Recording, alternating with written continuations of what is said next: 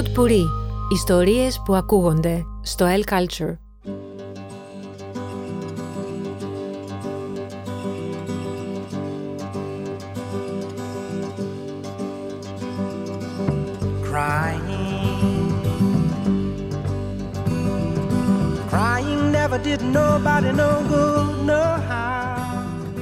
Καλώς ήρθατε σε ένα ακόμα επεισόδιο της σειράς podcast All That Jazz.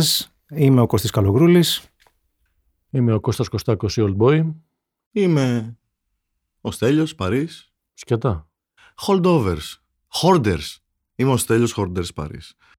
Και με αυτό το κλου, όπως καταλαβαίνετε, σήμερα θα συζητήσουμε την τελευταία ταινία του Αλεξάντερ Πέιν, το Holdovers ή τα παιδιά του Χειμώνα στα ελληνικά, το οποίο κυκλοφορεί στους κινηματογράφους αυτές τις μέρες. Πολύ συνοπτικά, η πλοκή έχει να κάνει με, νομίζω είμαστε στις αρχές του 70, τέλη του 69. Δεκέμβριος 1970. Ναι. Και κάνουμε πρωτοχρονιά και μπαίνουμε το σωτήριον έτος 1971. Μπράβο. Βρισκόμαστε λοιπόν σε ένα σχολείο στη Νέα Αγγλία που είναι προπαρασκευαστικό καλό σχολείο. Πλησιάζει η περίοδος των Χριστουγέννων και τα περισσότερα παιδιά γυρνάνε στα σπίτια τους. Κάποια όμως από αυτά έχουν για διαφορετικούς λόγους το καθένα αναγκαστεί... Είναι σχολείο με οικότροφους. Με οικότροφους, σωστό. Έχουν αναγκαστεί να περάσουν τα Χριστούγεννα μέσα στο σχολείο. Και ένας καθηγητής επιφορτίζεται με το καθήκον να τους προσέχει αυτή την περίοδο των 2 εβδομάδων που είναι η περίοδος των διακοπών. Και αυτός δεν είναι άλλος από τον αντιπαθή στο σχολείο καθηγητή Πολ Τζιαμάτι, έναν καθηγητή ιστορίας, κλασικής ιστορίας, ο οποίος δεν συμπαθεί κανέναν και κανένας δεν τον συμπαθεί και όμως αναγκάζεται να μείνει μαζί με τα παιδιά, να τα καθοδηγήσει αυτή την περίοδο, η οποία όπως εξελίσσεται είναι και ένα μικρό ταξίδι αυτογνωσίας και για αυτόν και για όλους. Πολύ συνοπτικά αυτή είναι η πλοκή. Ανοίγουμε λοιπόν τη συζήτηση και ξεκινάμε με τις πρώτες εντυπώσεις θετικές, αρνητικές ή ντεμή. Ακούω. Εγώ θέλω να τον ευχαριστήσω. Εγώ έφαγα τον κόσμο να δω πώς το κάνανε το μάτι αλήθωρο. Δεν υπάρχει πληροφορία. Καμία, δεν λέει κανείς πώς το καταφέρανε. Αυτός ο ειδοποιός εμένα μ' άρεσε, οπότε θα τον ακολουθούσα. Δεν είδα δει την ταινία. Από τα βραβεία είδα που βραβεύανε την πώς την λέμε? Divine Joy Randolph, αν το λέω καλά. Αυτή, κάτι βραβεία που πήρε και όντως ο ρόλος της μ' άρεσε. Χαροκαμένη μαύρη μάνα που δουλεύει μαγείρισα τώρα στο οικοτροφείο. Δεν έχουν λεφτά το παιδί, υποθέτω πάει Βιετνάμ. Κάναμε πόλεμο με Βιετνάμ τότε. Κάναμε, ναι. Ωραία. Άρα... Και δεν γυρνά που λένε. Και δεν γυρνά κανείς. Ναι, να πούμε ότι αυτή αναγκάζεται να μείνει την περίοδο μέσα. Ούτως ή άλλως είναι η μαγείρισα στο σχολείο. Ο γιος της. Το πένθος, σεβάστηκε το πένθος. Δεν μπορούσε να φύγει. Έχει σκοτωθεί στο Βιετνάμ. Συνεχίζουμε. Λοιπόν, τα παιδιά μέσα στο σχολείο ήταν παλιόπαιδα. Θα μας μιλήσεις εσύ για αυτά τα παιδιά. Δεν μ' άρεσε κανένας. Οι φάτσες τους ήταν αντιπαθέστατες και ένιωθα, για να πω και τα θετικά και τα αρνητικά που λες, ένιωθα ότι έβλεπα το χαμόγελο της Μόνα Λίσα με τον κύκλο των χαμένων ποιητών και με λίγο από αυτό με την, πώς την λένε, το Μισελ Φάιφερ που είχε πάει στο σχολείο. Το Dangerous Minds. Το χαμόγελο της Μόνα Λίσα ποιο εννοείς? Τότε που ήταν η Τζούλια Ρόμπερτς που μάθαινε στα κορίτσια διάφορα πράγματα. Με πήγε δηλαδή σε ένα ταξίδι σε αυτές τις σχολικές πανεπιστημιακές ταινίες που κάνουν οι Αμερικανοί. Κωμωδία δεν το είδα καθόλου, αλλά μ' άρεσε και εμένα. Και μ' άρεσε πολύ και η ευχάριστη ανάπαυλα που είχε αυτός, ευχάριστα διαλύματα Ελλάδας που έδινε ο καθηγητής της ιστορίας αυτός. Κάτι ελληνικά quotes που πέταγε, κάτι γνώθεις αυτόν γραμμένα στον πίνακα, είχε και λίγο Ελλάδα. Εντάξει, να πούμε για ποιον το ξέρετε, το Αλεξάντερ Πέιν είναι Ελληνοαμερικάνος. Εντάξει, ναι, για όσοι μας έχει αυτό είναι, μόνο το νιώθουμε και λίγο δικό μας. Σε μια εποχή και σε μια περίοδο στα όσκαρ που νιώθουμε διάφορους δικούς μας. Σε αυτό που είπες ότι σου θύμιζε ταινίες, ναι, νομίζω ότι είναι βασικό γνώσμα της ταινίας αυτό, ότι το βλέπεις, δηλαδή από το τρέλερ να έχεις δει ή την υπόθεση να έχεις ακούσει, αρχίσει και σου θυμίζει πράγματα. Και όσο το βλέπεις, πράγματι πιστεύεις ότι αυτή την ταινία την έχεις ξαναδεί. Αλλά ενώ θεωρητικά αυτό είναι κάτι που ενοχλεί, ας πούμε, ότι το έχουμε ξαναδεί, ρε παιδιά, αυτό το πράγμα, νομίζω ότι αυτό που κάνει γενικά ο Αλεξάντερ Πέιν στις ταινίες του είναι, ακόμα και όταν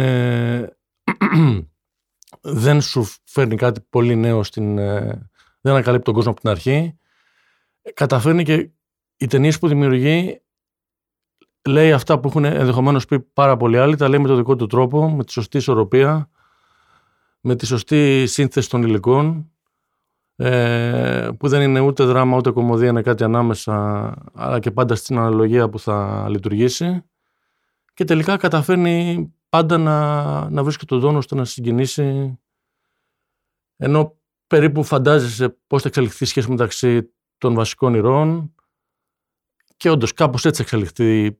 Δεν θα έχουν υπάρξει συγκλονιστικές ανατροπές. Ήλπιζα σε ανατροπή, θα μου το έκανε λίγο πιο... Παρόλα αυτά, κάτι κάνει και σου κάνει τις αντιστάσεις, σε κερδίζει. Με χτυπάει στο συναίσθημα, αυτό μου έκανε.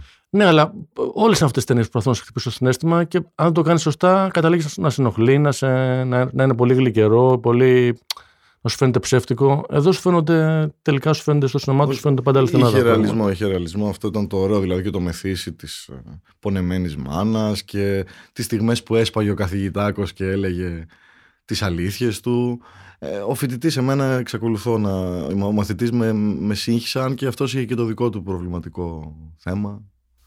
Νομίζω ότι είναι όντως προβλέψιμη ανάπτυξη. Σε αυτό δεν νομίζω θα διαφωνήσουμε. Και δεν νομίζω ότι είναι και η κορυφαία στιγμή του Αλεξάντερ Πέιν. Συμφωνώ. Έτσι, τι άλλα έχει κάνει? Δεν πιστεύω ότι είναι όλες του οι ταινίες αντίστοιχα προβλέψιμες. Δηλαδή, για μένα καλύτερη του ταινία, και κατά τη γνώμη μου από τις καλύτερες ταινίες της χιλιετίας, που είναι το Πλαγίος, τελικά όλων η αγαπημένη αυτή είναι. Δηλαδή, δεν είναι προβλέψιμη ανάπτυξη. Ναι, είναι απλή αλλά μη προβλέψιμη. Ναι. Θέλω να πω, εδώ πέρα όντως νιώθεις ότι έχεις δει πάρα πολλές φάσεις ξανά και ξανά και ξανά. Ίσως λιγότερο καλά, ίσως πιο χολιγουντιανά, πιο εξειδανικευμένα, πιο... αλλά σαν προσέγγιση δεν είναι ό,τι πιο φρέσκο έχει κάνει. Αλλά παρόλα αυτά συμφωνώ ότι διατηρεί ένα επίπεδο κάτω από το οποίο σπάνια πέφτει. Δηλαδή έχει ένα στάνταρ το οποίο είναι σχεδόν πάντα ψηλό. Ή πάντα, θα έλεγα εγώ. Θέλω να πω, ο μικρό κοσμός σου άρεσε πιο? Ποιο μου άρεσε λιγότερο? Ποιο δεν σου άρεσε, ναι? Καλή ερώτηση. Όχι, νομίζω ότι όλες μ' αρέσανε για κάτι διαφορετικό που είχαν. Μετά το Πλαγίος θα έλεγα το About Smith, ότι μου άρεσε περισσότερο. Ναι. Εμένα μου άρεσε και το πρώτο του, που ήταν το Election, που είχε να κάνει με τη Reese Witherspoon σε ένα σχολείο. Ναι. Μου άρεσε και αυτό. Το Νεμπράσκα ίσως. Μα δεν σου... Όχι, μου άρεσε, όλα μου άρεσαν. Το Νεμπράσκα ίσως ήταν λίγο πιο... Στερούνταν λίγο περισσότερο ιδέες. Ήταν απλά ένα road movie, και αυτό σαν να έχει κοινά στοιχεία με το Holdovers, με διαφορετικό... είναι διαφορετική η θεματική του, αλλά ίσως ήταν λιγότερο φρέσκο, να το πω έτσι. Έχει λόγο στις μουσικές επιλογές των ταινιών του? Γιατί σαφώς θα έχει. Μου μένει πάντα η μουσική από τις ταινίες του. Σίγουρα θα έχει. Δεν νομίζω ότι μπορεί να περάσει μουσική σε μια ταινία χωρίς ο σκηνοθέτης να δώσει το OK σε κάτι τέτοιο. Γιατί και αυτή η ταινία έχει πολύ ωραίο... με πήγαινε στην εποχή, μου δείχνε έτσι λίγο. Έδωσε μια συνέντευξη πριν λίγους μήνες, ήταν στην Ελλάδα πάλι, γιατί έχετε συχνά τώρα μια αφορμή και την ταινία. Έδωσε στο El Culture και στην Πέπτη Νικολοπούλου. Και μου έκανε μεγάλη εντύπωση, διαβάζοντας την αρχή της συνέντευξης, ότι γράφει η Πέπη ότι κάθονται, ρε παιδί μου, και ξεκινάει να του κάνει ερωτήσεις, και της λέει στην αρχή της συνέντευξης, θα σου πω, λέει, αλλά πες μου πρώτα, λέει, για τον εαυτό σου εσύ. Τη ρωτάει δηλαδή, πες μου λίγο την ιστορία της ζωής σου με 2 λόγια. Και το θεωρώ πολύ ενδεικτικό του τι σινεμά κάνει, ότι κάνει σινεμά για το... Δεν κάνει σινεμά για ανθρώπους που ξεχωρίζουν. Κάνει για το μέσο άνθρωπο, τον καθημερινό άνθρωπο, και όλες οι ταινίες είναι για ανθρώπους που δεν είναι στη ζωή τους, δεν έχουν κάνει κάτι συγκλονιστικό, ας πούμε. Ένα πρόβλημα το αμερικάνικο σινεμά είναι ότι πολύ συχνά ψάχνει να βρει τον άνθρωπο που είναι κορυφή σε κάποιο τομέα. Αυτός κάνει πάντα, επικεντρώνεται στον καθημερινό άνθρωπο, στον απλό άνθρωπο και κάνει ταινίες βαθιά ανθρώπινες. Και σε αντιδιαστολή διάβαζα μια δήλωση του Σκορσέζε πρόσφατα που το ρώτησαν για τον Ντικάπριο που δεν είναι υποψήφιος στους δολοφόνους του ανθισμένου φεγγαριού και λέει ο Σκορσέζε ότι ίσως λέει μια αιτία είναι ότι σε αυτή την ταινία ο Ντικάπριο παίζει τον everyman. Εκείνη την ώρα σκέφτηκα ότι όντως ο Σκορσέζε δεν κάνει ταινίες, δηλαδή κάνει ταινίες για ανθρώπους που θα ζήσουν μια ζωή διαφορετική. Είτε θα είναι γκάνγκστερ, είτε θα είναι ο χρηματιστής στη Wall Street, είτε θα είναι μουσική, δεν ξέρω τι, άνθρωποι που έχουν σχέση με τα θεία. Το σινεμά του δεν επικεντρώνεται στον καθημερινό άνθρωπο που ζει μια καθημερινότητα βαρετή, μικροαστική, κοινότοπη. Ο Πέιν κάνει αυτό το σινεμά και το αγαπάει και το κάνει με τρόπο ξεχωριστό, νομίζω. Εν τω μεταξύ έχει πάρα πολλά υποψηφιότητες σε βραβεία και έχει πάρει και κάμποσα. Αυτό ήταν αναμενόμενο, ας πούμε. Δεν μιλάω τώρα για τα όσκαρ. Εγώ μιλάω για γενικά ότι είδα πολύ. Πάντα πάει καλά. Οι ταινίες του πάνε πάντα πολύ καλά. Και εμπορικά, επειδή νομίζω ότι είναι αρκετά προσιτές σε ένα ευρύ κοινό. Έτσι, πάνε και εμπορικά και κριτικά καλά. Ναι. Οπότε πάνε καλά και στα βραβεία που τα βραβεία συνήθως, τουλάχιστον τα βραβεία στην Αμερική, αν μη τι άλλο. Έχω την αίσθηση ότι εκτιμάνε πάρα πολύ αυτή τη διασταύρωση μεταξύ μιας σχετικά κριτικής επιτυχίας με την εμπορική επιτυχία. Ναι. Και επιβραβεύουν αυτό. Και η πεμπτουσία του Αλεξάντερ Πέιν είναι αυτό. Τώρα στα βραβεία, ας πούμε, που είδα πάλι, δεν είχα δει την ταινία και είχα δει τα βραβεία. Ανεβαίνει πάνω η μαγείρισα και ένιωθα ότι πιο πολύ ότι ήταν κάτι πιο πολιτικό το βραβείο της. Ότι είχε μια πολιτική έτσι χρειά, ότι είναι μαύρη, παχύσαρκη, αλλά τελικά βλέποντας και το ρόλο, κάνει αυτό που λέτε, ότι σε βάζει να σκεφτείς αν είσαι τώρα μαύρος στην Αμερική, Αφροαμερικανός στην Αμερική και έχεις χάσει και το παιδί σου, κατευθείαν ταυτίζεσαι. Ακόμα και να μην το έχεις χάσει, υπάρχει στον κύκλο σου. Δηλαδή, γι' αυτό σαν να μου εκβιάζει το θυμικό νιώθω αυτός ο σκηνοθέτης. Όχι, δεν συμφωνώ στον εκβιασμό, δεν συμφωνώ. Εντάξει, μπορεί να βαρύ το επιλέξει ο εκβιασμός, αλλά να μου το γαργαλάει, να μου γαργαλάει το θυμικό. Ναι. Εντάξει, έχει και την αντιδιαστολή ότι είναι ένα προνομιακό σχολείο αυτό, έτσι. Δηλαδή, είναι σχολείο προνομιούχων οικογενειών και το απόλυτο παράδειγμα της μη προνομιούχας οικογένειας είναι η μαύρη μαγείρισα. Η οποία πιάνει τη δουλειά επίτηδες εκεί για να μπορέσει να. Για να μπορέσει ο γιος της να πάει εκεί κτλ. Και ξωμένη χριστουγεννιάτικα με ένα Κορεάτη πιτσιρικά, ο οποίος είναι πολύ μακριά για να ταξιδέψει, με έναν Μορμόνο μικρό, ο οποίος είναι σε μια εκπαιδευτική εκδρομή, με τον σπαστικό αυτόν που εμένα δεν τον πάω καθόλου, ο οποίος δεν τον θέλουν οι γονείς του, τον αποφεύγουν. Ο άλλος που δεν κούρευε το μαλλί του, αλλά ο μπαμπάς έρχεται και κάνει και την έκπληξη. Και ποιος άλλος είναι? Και ένας άλλος ξανθούλης που ήθελε να κάνει σκι, νομίζω. Ναι. Πολύ αυστηρός πάντως ο καθηγητής.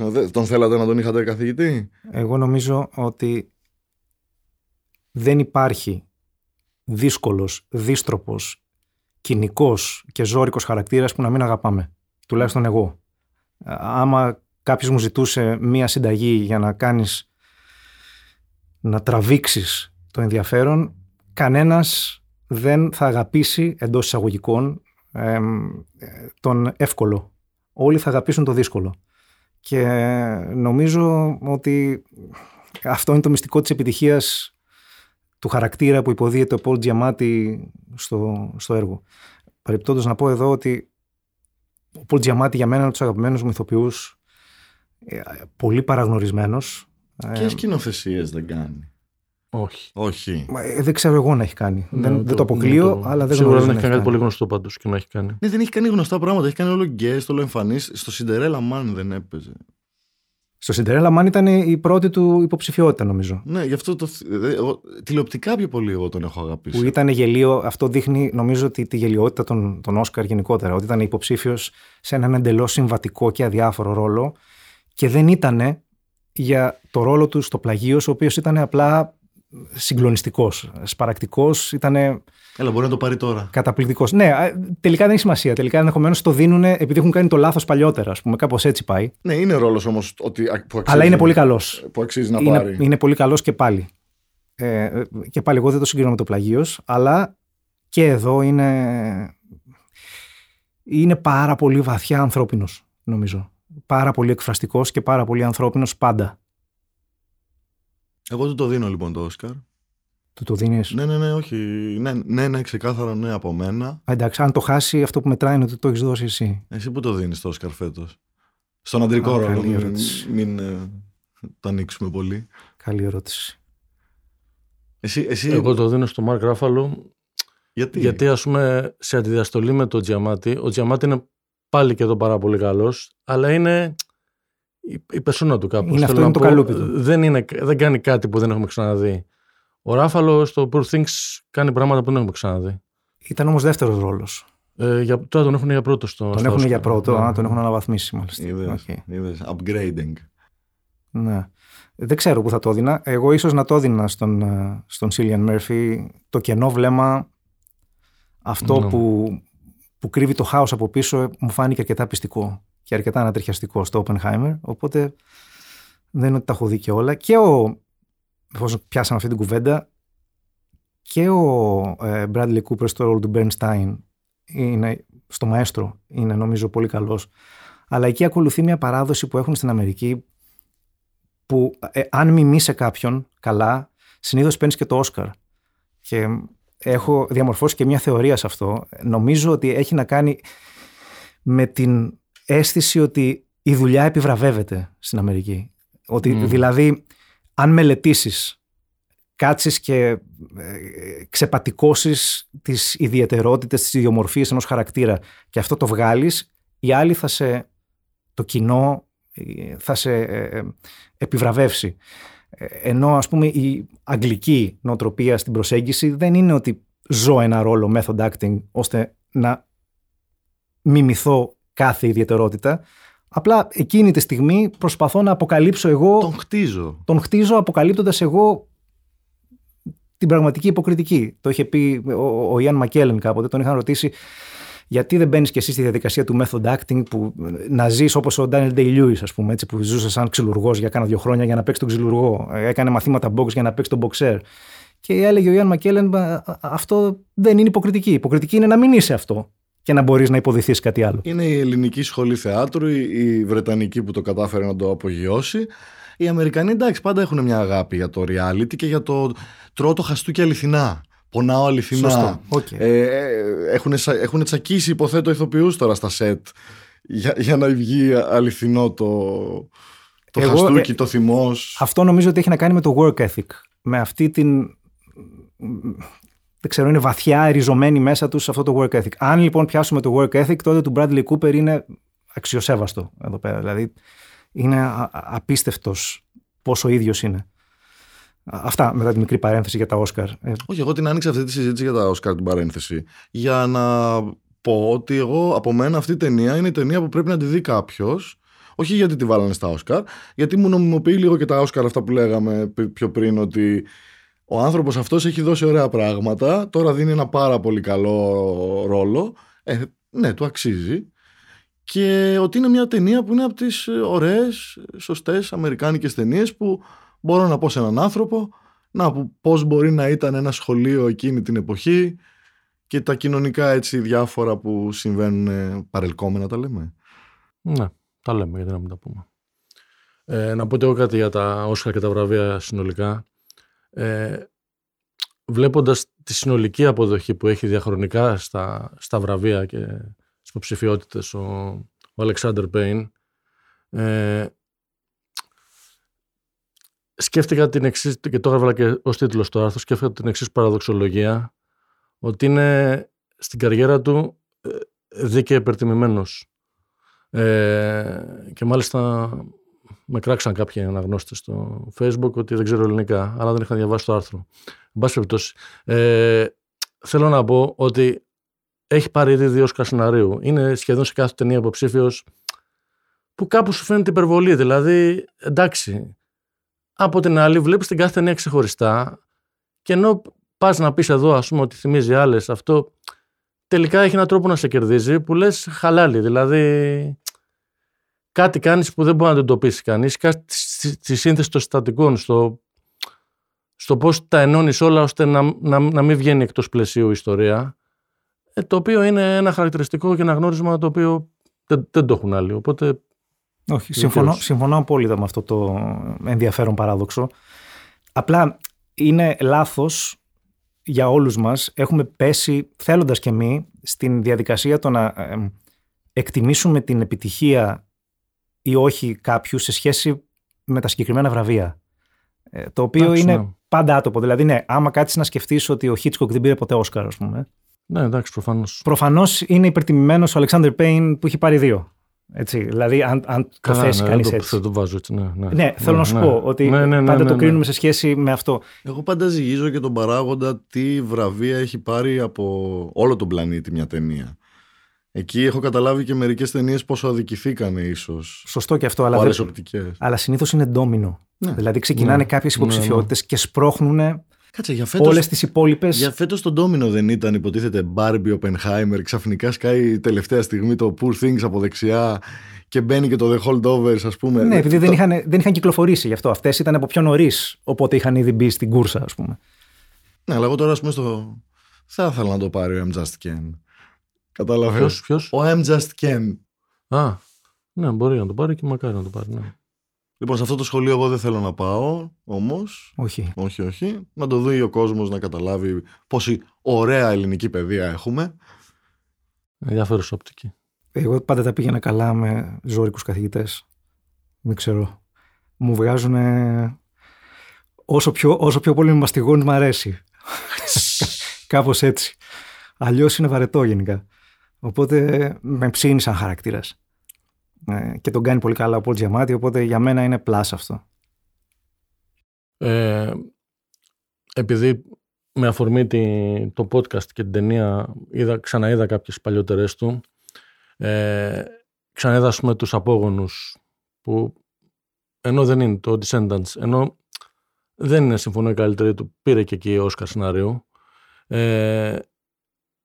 Από την άλλη υπάρχει, ας πούμε, μια σκηνή που, εντάξει, δεν κάνω spoiler γιατί είναι από την αρχή η γυναίκα του, από την πρώτη σκηνή μαθαίνουμε ότι η γυναίκα του George Clooney είναι σε κόμμα, ας πούμε, και πάρα πολύ σύντομα μαθαίνουμε ότι θα πεθάνει, δεν τη βγάζει καθαρή, και απλά έχουν αργήσει να το ανακοινώσουν στη μικρή, έχουν 2 κόρες, τη μικρότερη κόρη που είναι 12-11, θυμάμαι πόσο είναι, έχουν αργήσει να το ανακοινώσουν.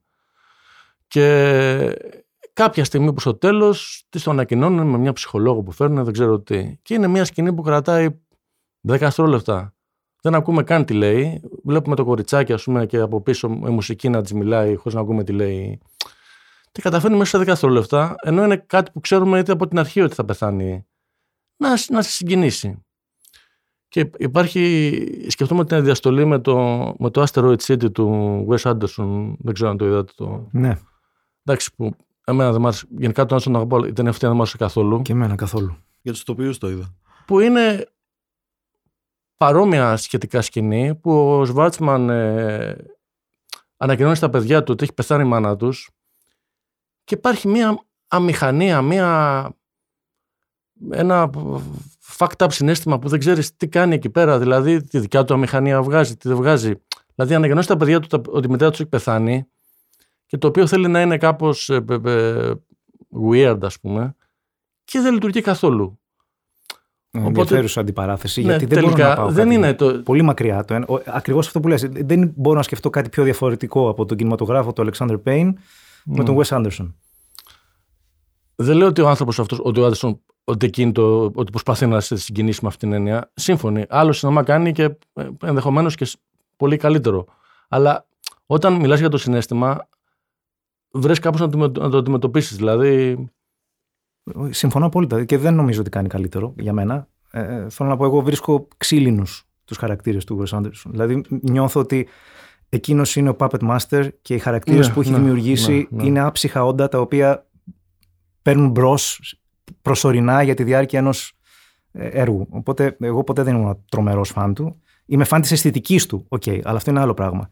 Αλλά αυτό που λες είναι, ενώ ο άλλος είναι πολύ βαθιά ανθρώπινος. Ακριβώς με τέτοιες λεπτομέρειες όπως περιγράφεις, μπορεί όντως να σκιαγραφεί, να σου ανοίγει ένα μικρό παράθυρο σε ένα συγκεκριμένο συναίσθημα και να σε κάνει να το νιώθεις πιο ουσιαστικά, πιο έντονα. Γιατί τι αναζητάμε όλοι μας? Ένα ξινό δάσκαλο να κάνει μια θυσία για μας και να νιώσουμε σπουδαίοι. Και ίσως πρέπει να το πιστώσουμε ότι τελικά οι χαρακτήρες του, οι οποίοι είναι σε συχνό βαθμό αυτό που λέγες στραβόξυλα, παράξενοι, περίεργοι, δεν είναι ότι παθαίνουν κάποια, ας πούμε, συγκλονιστική αλλαγή και γίνονται οι πιο ευχάριστοι, δηλαδή ότι βλέπουν το φως το αληθινό, και οι αλλαγές τους είναι τόσες όσες ή ενδεχομένως και απειροελάχιστες. Απειροελάχιστες, αυτό είναι. Αλλά με έναν τρόπο, έστω σε αυτό το απειροελάχιστο, υπάρχει το συναίσθημα, υπάρχει συγκίνηση, υπάρχει ότι κάτι έγινε εδώ πέρα. Γι' αυτό ενώ την έβλεπα με αυτή την προσμονή του ότι θα δω μια ταινία που εντάξει θα έχει αυτή την αλλαγή στο χαρακτήρα. Αυτό έχει το μάτι, θα πάω στον οφθαλμία. Ναι, δεν περίμενα ότι θα δω τώρα και musical μέσα στο σχολείο το έρημο, αλλά περίμενα μια έτσι πιο. Ούτε τη Μισελ Φάιφερ να ραπάρει, αλλά ούτε την άλλη, την Τζούλια Ρόμπερτς, να κάνει τις Μονελίζες της. Ήθελα όμως αυτό που με έχει μάθει η αμερικάνικη ταινία αυτών του είδους ταινιών, που έχει ένα happy end. Εκεί. Στον κύριο, στα παιδιά αυτά του Χειμώνα, αλλά δεν είναι αποτρεπτικό. Όχι, δεν είναι αποτρεπτικό. Υπάρχουν άνθρωποι που αντέχουν τις ταινίες χωρίς happy end. Εγώ νομίζω ότι, επιστρέφοντας σε αυτό που είπες πιο πριν, Κώστα, νομίζω ότι οι περισσότερες ταινίες του είναι σπουδές στην αποτυχία. Ναι.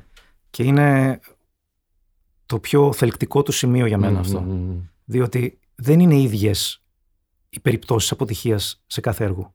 Είναι διαφορετικές. Είναι διαφορετικές οι φιλοδοξίες που έχει ο χαρακτήρας του Πολ Τζιαμάτι στο Πλαγίος, ας πούμε, από τον χαρακτήρα του Τζακ Νίκολσον στο About Smith.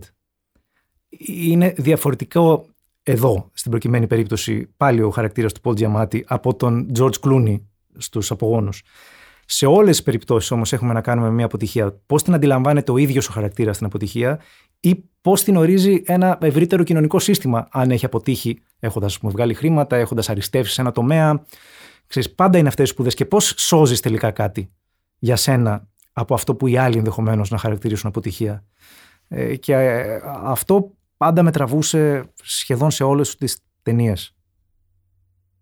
Σαν να περιέγραψες και το εθνικό σύστημα παιδείας της Ελλάδος, νιώθω. Της Ελλάδος. Ναι, όλο αυτό δηλαδή πριν, όσο το έλεγες, εγώ άκουγα αυτό μέσα μου. Η διαχείριση της αποτυχίας. Ναι. Το βάλουμε έτσι σαν τίτλο. Πώς διαχειρίζεσαι την αποτυχία. Και με αυτά